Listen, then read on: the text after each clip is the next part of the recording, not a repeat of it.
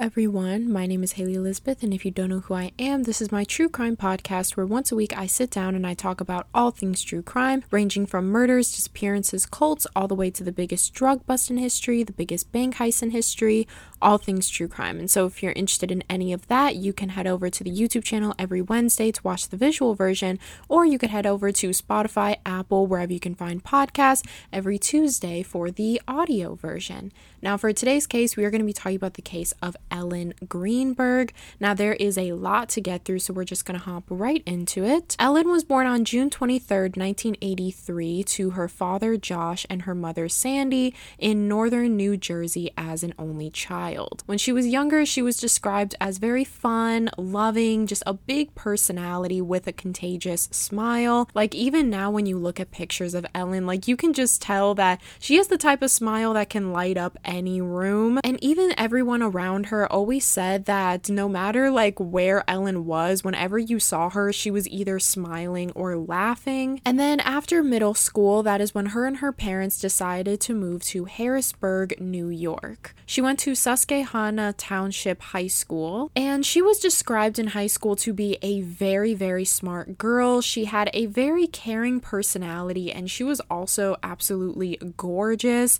She was super involved in her school and not only did academic clubs, but she also worked for a couple of non-profit charity organizations, and she was also on her school's softball and golf team. After high school, she attended Penn State, and it was there where she majored in communications, and her same bubbly personality that she had in high school followed her all the way to college. She was the one who definitely brought the school spirit to like all of the games and stuff like that. She was one of the tour guides for the school. So if like high school seniors or just anyone that wanted a tour of the school, she would be one of those guides. And she would also just help out with the school in general. Like anytime they needed help, she would also help them out a lot on the football field and all of the sports that they had at Penn State. Ellen was just overall known in college for being so warming and outgoing. Ellen was the type of girl that everybody knew because she just again lit up every single room and she talked to everyone. She was described as that type of girl that if there's a group of people and there's that one person that's not really talking or they're just kind of, sitting very awkwardly, not really knowing what to say,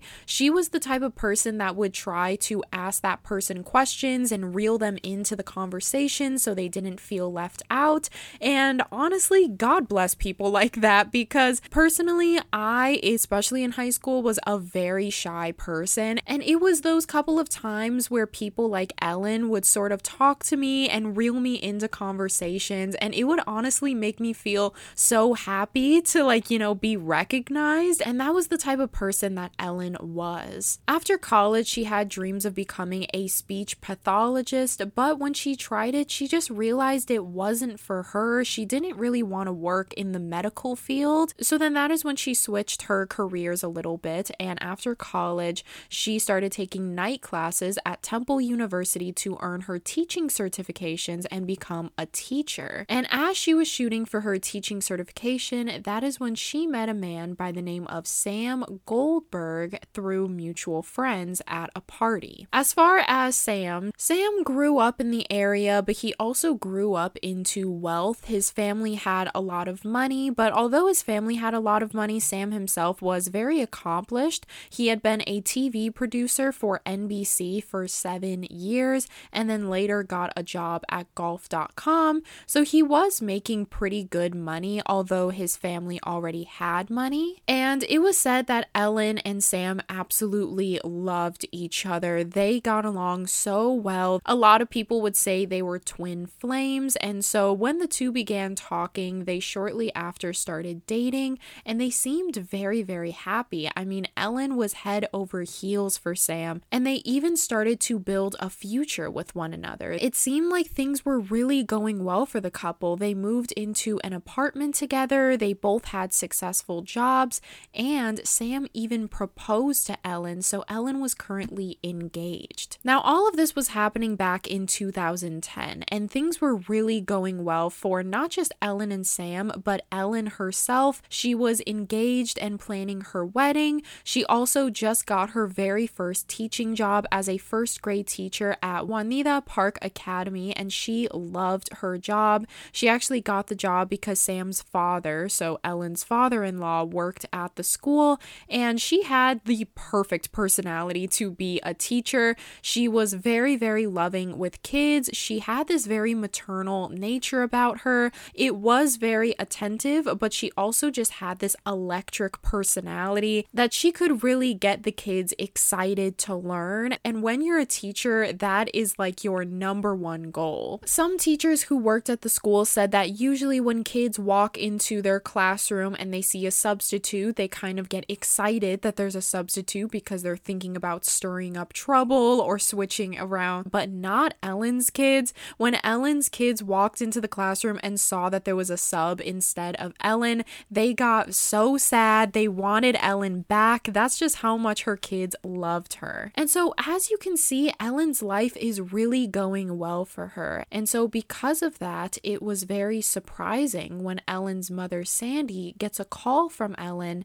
saying that she wants to move back home. Her parents were obviously very confused because they thought that Ellen was living the life. She was so excited to plan her wedding, start her new life with Sam. She planned on actually getting married in August of that year at the Hershey Hotel. And if you guys don't know, the Hershey Hotel is a very famous hotel. It's very, very expensive, and there's a long waiting list to even get in. So the fact that she was having her wedding here, it was such a big deal. And so her parents question her as to why she wants to make this big change and move back home. And Ellen gives answers, but it was nothing specific. It was just more vague, like, oh, lately I've been really stressed out. I've been in a flunk and unable to pull myself out of it. So she just feels like maybe a change of scenery would be best for her. And mind you, at this time, Ellen and Sam lived together in Pennsylvania, while Ellen's parents still lived back home in Harrisburg, New York, a little over 5 hours away. So that was another reason why moving in with her parents surprised them so much, because if she moved back to New York, she would have to leave everything in Pennsylvania behind. Like the wonderful job she had just gotten, she would have to leave Sam, her new apartment, her wedding planning, all of her friends. And so instead of making this big jump and just moving back home, her parents decided to tell Ellen that if she's feeling burnt out, to see a psychiatrist before making any big decisions. And so that's exactly what she did. She went to 3 appointments on January 12th, 17th, and 19th of 2011. And at the end of her 3 appointments, the psychiatrist suggested maybe some anti-anxiety medication. And it took a couple of tries, a couple of doses to get the perfect dose for her. But once she actually got the right medication for her, she felt on top of the world. Sandy, Ellen's mom, said that Ellen would call her just with this brand new personality, like she was her old self. Ellen would call her mom telling her how good she felt to be on her new meds. She had this new motivation. She had refound her lust for life, and she was getting her bounce back and even started to work on wedding plans again. And she even sent out all of her invitations, like her save the date invitations for her family and friends for her and Sam's wedding. That same weekend that she sent out the invitations, Ellen actually went dress shopping with a friend who that friend was also getting married, and Ellen was a bridesmaid.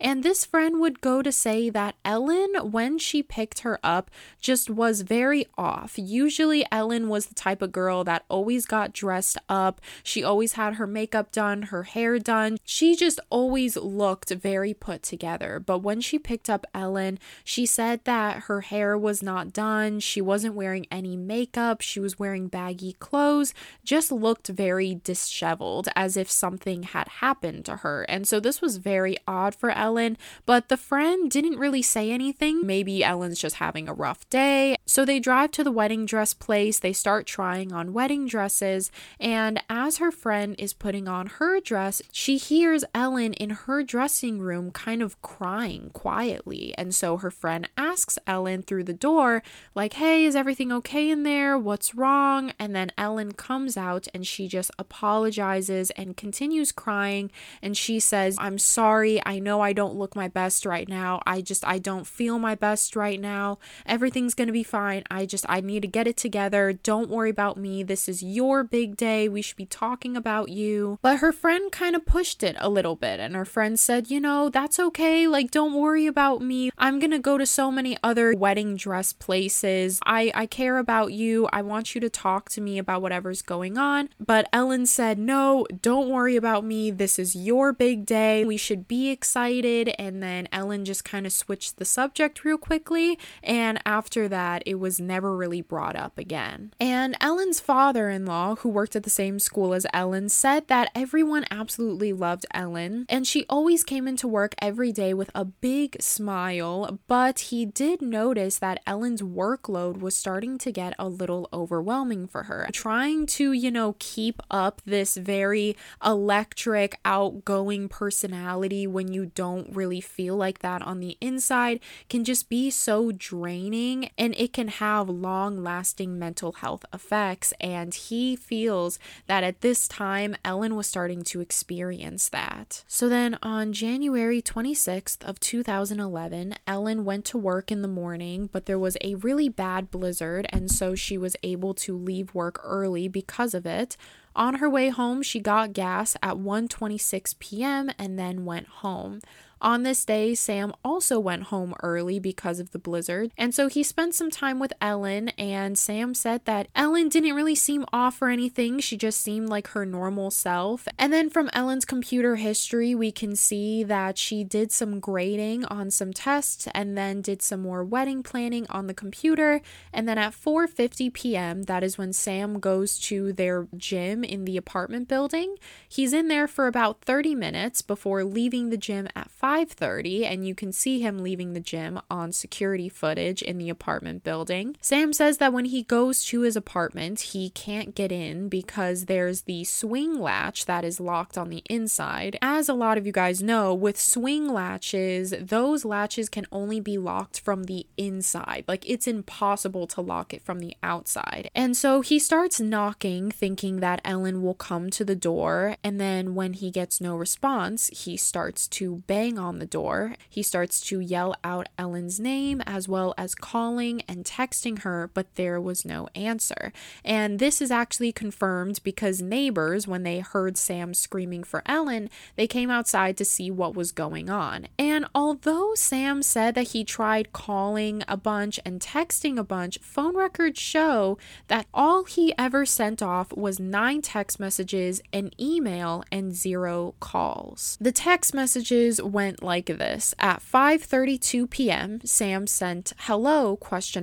And then followed up with, quote, "open the door."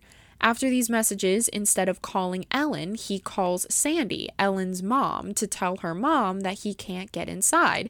So Sandy's like, "Why are you calling me? Like, you should be calling Ellen." So she says maybe she's in the shower, maybe she's taking a nap and she can't hear you. And so Sam hangs up and texts Ellen again at 5:35 p.m. saying, quote, "What are you doing?" with 2 question marks and 2 exclamation marks. And then at 5:36 p.m. he says, quote, "I'm getting pissed off." At 5:41 p.m. he texts hello with 8 exclamation points.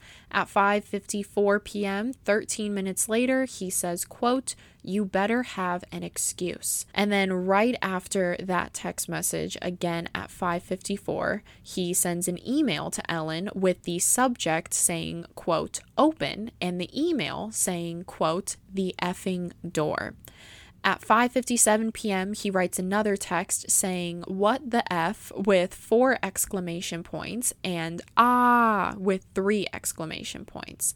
And so security footage shows that after these messages were sent, Sam comes downstairs and goes up to the apartment building security guard and asks him if he has a key to open up the door, or maybe he has something to unlock the swing latch with so that he could get into his apartment upstairs. And so so the security guard says that he doesn't have a key, nor does he have anything to open the door, and even if he did, he's not allowed to do that. Maybe Sam is trying to go in there for malicious purposes. Maybe he's not supposed to be in there. If someone is trying to lock him out of the apartment, there's probably a reason, and so the security guard is just staying out of it. He's like, I'm sorry, I can't do that. And so 1 minute later, Sam is seen on security footage getting back on the elevator to go back up to his apartment, and then at 6:11 p.m. Sam sends another text saying, quote, "You have no idea." And then at 6:14 p.m., instead of calling Ellen, which would be the obvious option, Sam actually calls his cousin Kamian Schwartzman, and this call lasted about 6 minutes from 6:14 to 6:19, and then after that, at 6:21, Sam is seen on security footage going back to the lobby, sitting down for a little bit, and then at 6:24, Sam gets a call from his uncle James, who is Kamian's dad, and James is actually a pretty big character in this story. James Schwartzman is a famous judge in Philadelphia. He works on the ethics board for the state of Philadelphia and is the president of Pennsylvania Court of Judicial Discipline. Now, I say James is a pretty big character in this story because, as you will see later, a lot of the legal vagueness always kind of points back to James, but we'll get into that in a minute. So Sam has this conversation with James and then hangs up and then talks to the security guard right after he's done with this phone conversation and asks the security guard if he'd be able to accompany him while he breaks down his own door upstairs since nobody wants to help him. And the security guard says, "No, I cannot leave the lobby. This is my job to keep tabs on who's coming in and who's coming out. I can't go up there and condone you breaking down your own door." And so after this, Sam would later come out several more times to ask the security guard, and all times the security guard said no. Now, this is a key piece of evidence because when Sam is later talking to the police, he says that he actually was accompanied by a security guard when he broke down his door, but the security man would said that him nor did any of the staff go upstairs with him. And on the lobby security footage, you can see that no one goes up there with Sam while he's breaking down his door. And so Sam says that at 6:31 p.m., that is when he broke down the door with this mystery guard. And when he walks into the apartment, that is when he finds Ellen sitting on the kitchen floor with her feet and legs extended out, kind of in a hunched over position, and she was unresponsive. And so that is when Sam calls the police. Now, before I include the phone call, I just want to give a content warning that the scene that he's describing is a little graphic and it could be triggering to some people if you are very sensitive to gore or violence. But I want you to more analyze Sam's response as well as his tone going in and out of panic as the conversation continues. So there's a couple of odd things about this. The first thing is that Sam doesn't even realize that there is a knife in Ellen's chest until 3 minutes into the phone call. And for the first 3 minutes of the phone call, he is directed by the dispatcher to start performing CPR. And it's not like Ellen had like super long hair or something that could be covering her chest. If his intention was to do CPR and he even looked at her chest for a second, he would clearly see that there was a knife in her chest, but it took him a whole 3 minutes to realize that. At 6:31, the call was made, and then at 6:33, that is when the paramedics were dispatched. So they weren't at the apartment yet, they were just on their way. And then at 6:34, a man who quote unquote looks like Sam's cousin, who Sam had called earlier, remember Kamian, on security footage, you can see him going up to Sam's apartment, and then 2 minutes later, that is when the paramedics show up. Now, this is also a very odd detail because how would Kamian know about the state of Ellen at the time? Sam said that as soon as he saw Ellen, he immediately called the police and the paramedics. There would be no time for Sam to call his his cousin in the midst of doing CPR and on the phone with the paramedics. It would only make sense that his cousin knew about something beforehand. And like also the fact that he showed up before the paramedics. Although this man in the security footage looks like Camion, Sam's family has denied this claim, and so because of that, and also I don't want to get sued, I am not claiming this person to be Camion. We are just analyzing the similarities in the two. So when the paramedics actually get to the crime scene, paramedics and officers walk in, and immediately there are things off about the scene. The knife block is tipped over, and right next to the knife block was a cut up orange as well as blueberries in a strainer, as if prior to this incident someone was trying to cut up fruit, maybe trying to make a fruit bowl. Ellen was found on the floor with her legs out and hunched over, which was odd because again Sam was instructed to give CPR, so with this placement it kind of seems like Sam didn't touch Ellen at all. Beside Ellen was a pair of glasses, and in her left hand was a clean and plain white towel.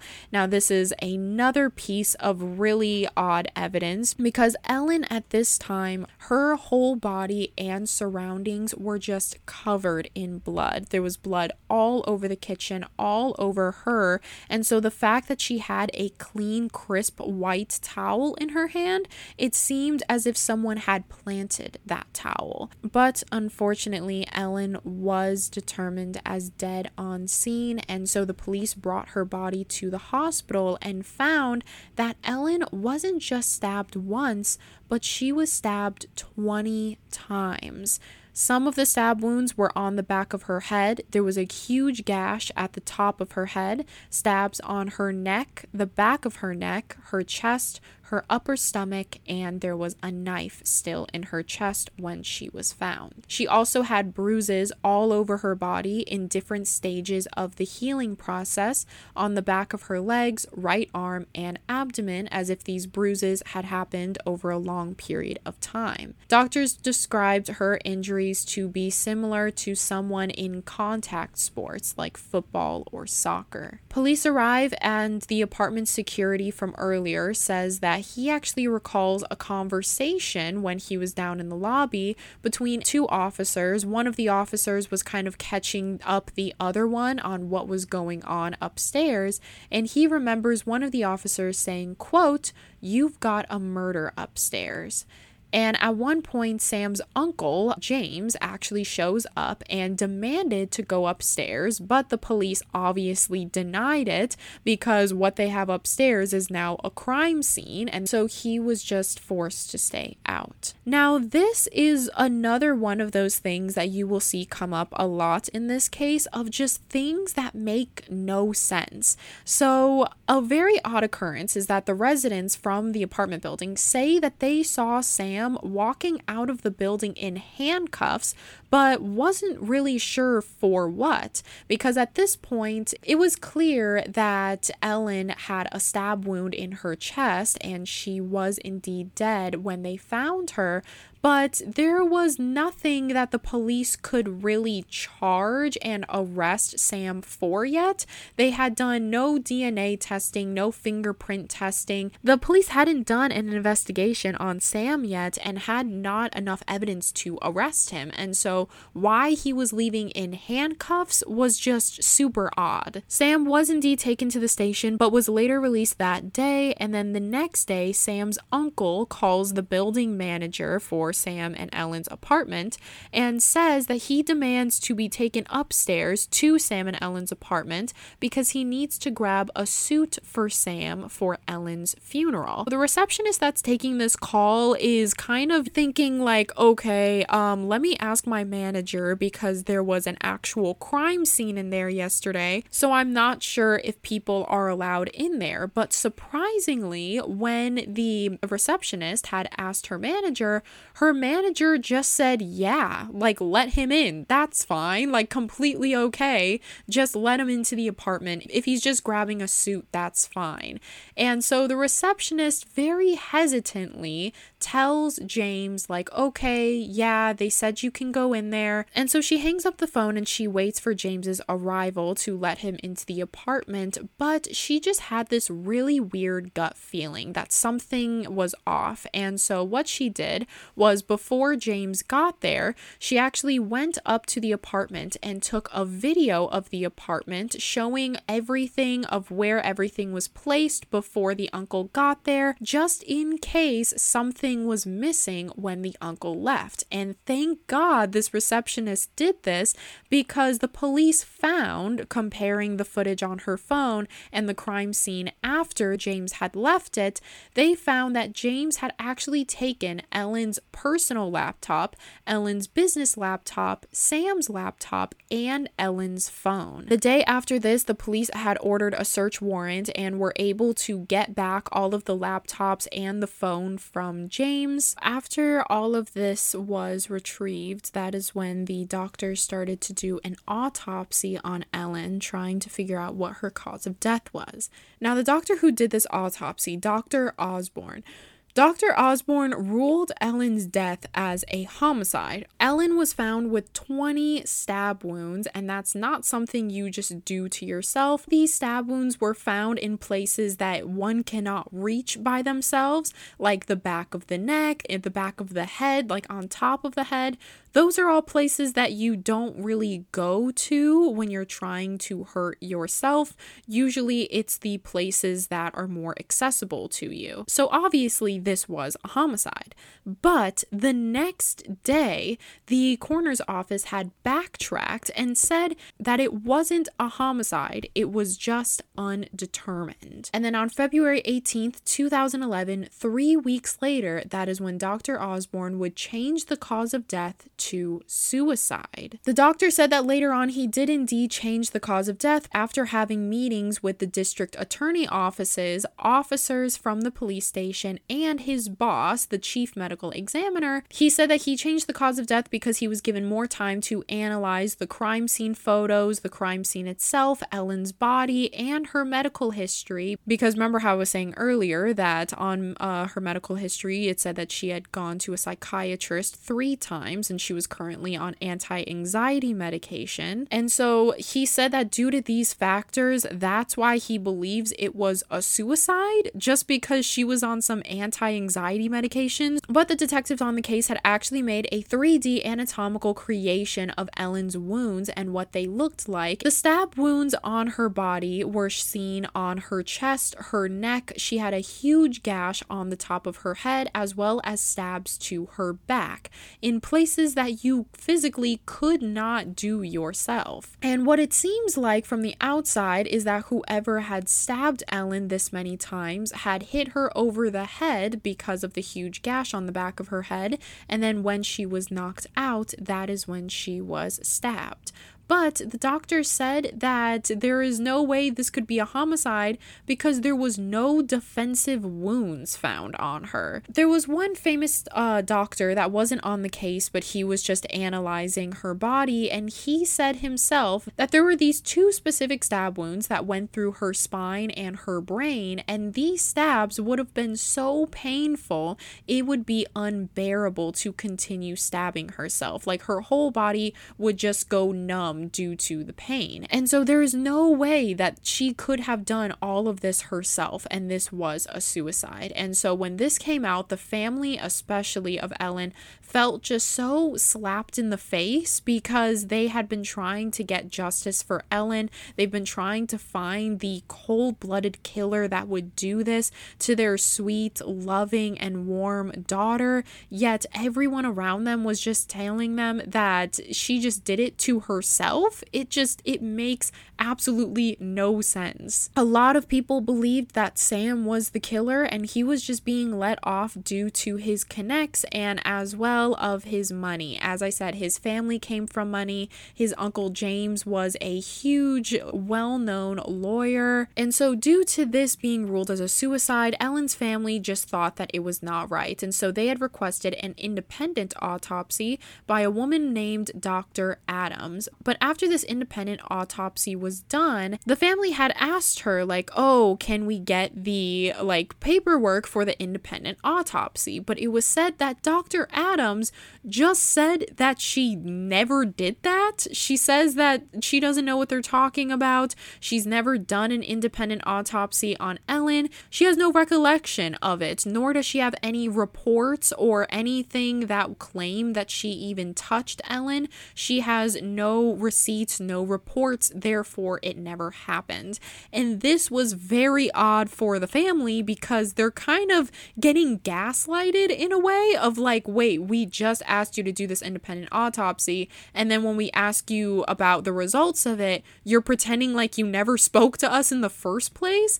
And so again, just all these really weird things are happening as soon as someone gets a little too close to figuring out what actually happened. So clearly something is going on, and this is just so frustrating that everyone is just bypassing the family. Everyone is just trying to shove it under the rug as quick as possible. And there was actually a famous criminal forensic pathologist by the name of Cyril Wett. He actually went on cases like the John F. Kennedy assassination, John Benet Ramsey, and when reviewing Ellen's case, he said that he has never seen anything like this before and can't wrap his head around how an actual medical examiner would rule this as a suicide. Another famous forensic scientist by the name of Henry Lee, who had worked on the O.J. Simpson trial, had also said that the number of wounds, the type of wounds, and the blood patterns are all similar to that of a homicide, and if they don't want to rule it as a homicide, it should at least go undetermined because this was no suicide. Henry also noted that although Ellen's body was sitting upright when she was found, there was actually dried blood that dripped from her nose to the side of her ear, kind of going horizontal, and it was dried up blood, and that means that at one point Ellen had to have been laying down for a long period of time in order for that blood to not only drip in that position but also to be completely dry. A lot of psychiatrists on the case as well also pointed out that if the intention was just to off herself, this is a very violent way to go. Usually people who are in a very deep state of depression and they want to end their life, it's typically in a way that is very quick, very painless, because why would you want to suffer like that? And especially in this situation where Ellen had supposedly stabbed herself 20 different times and in all very odd positions, back of the neck, back of her leg, in her upper stomach, like all these places that you wouldn't really stab yourself in if the purpose was just to off yourself. And so the police also had pointed out in the apartment, the door latch, the swing door latch,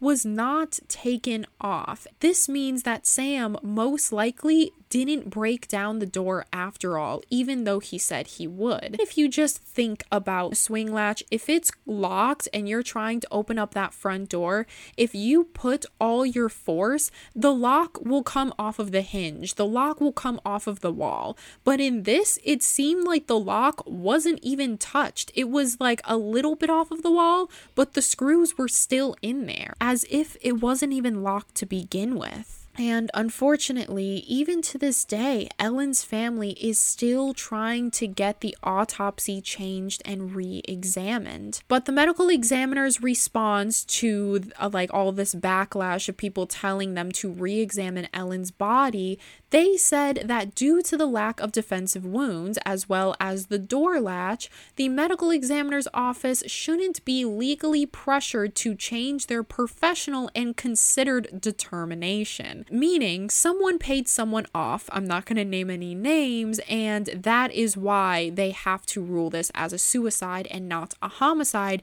so that there is no trial and there is no criminal case being open. And on top of the autopsy, they didn't even check the inside of Ellen to see if she was drugged, seeing if there was anything serious. It seemed as if they just saw Ellen and pushed her under the rug as quick as possible to pretend that she didn't even exist. And even after 12 years, the medical examiner's office refuses to look into the death of Ellen and still says that her death was a suicide.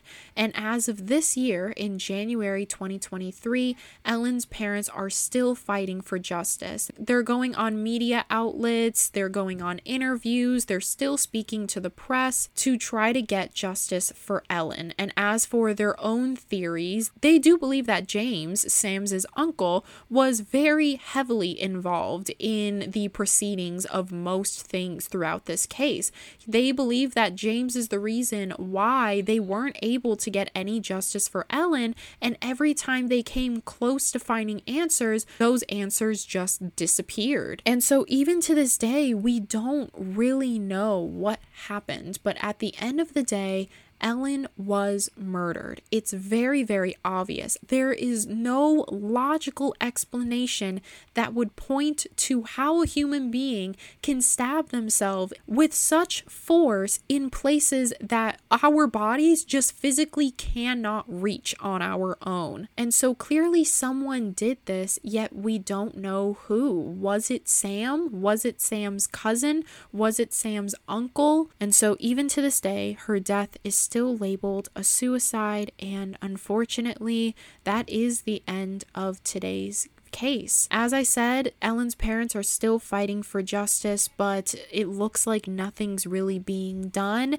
and that's why I wanted to talk about this case. It's been 12 years since this happened, and her parents are still fighting for Ellen, and it's just so frustrating to see this case unravel, because you can clearly see how people are being paid off, pretending as if nothing happened when something huge had happened. Someone lost their life in the most gruesome and painful and slow death possible, yet no one is acting as if it's that big of a deal, and it's frustrating. But yes, that is the end of today's case. If you guys found this case interesting, make sure to give it a thumbs up and subscribe if you're on YouTube, or if you're on Spotify, Apple, wherever you can find podcasts, make sure to rate it 5 stars, because that really helps me out a lot. If you want to follow me on any of my socials, that will be linked down below, as well as my PO box if you want to send me anything. But yeah, that is all from me.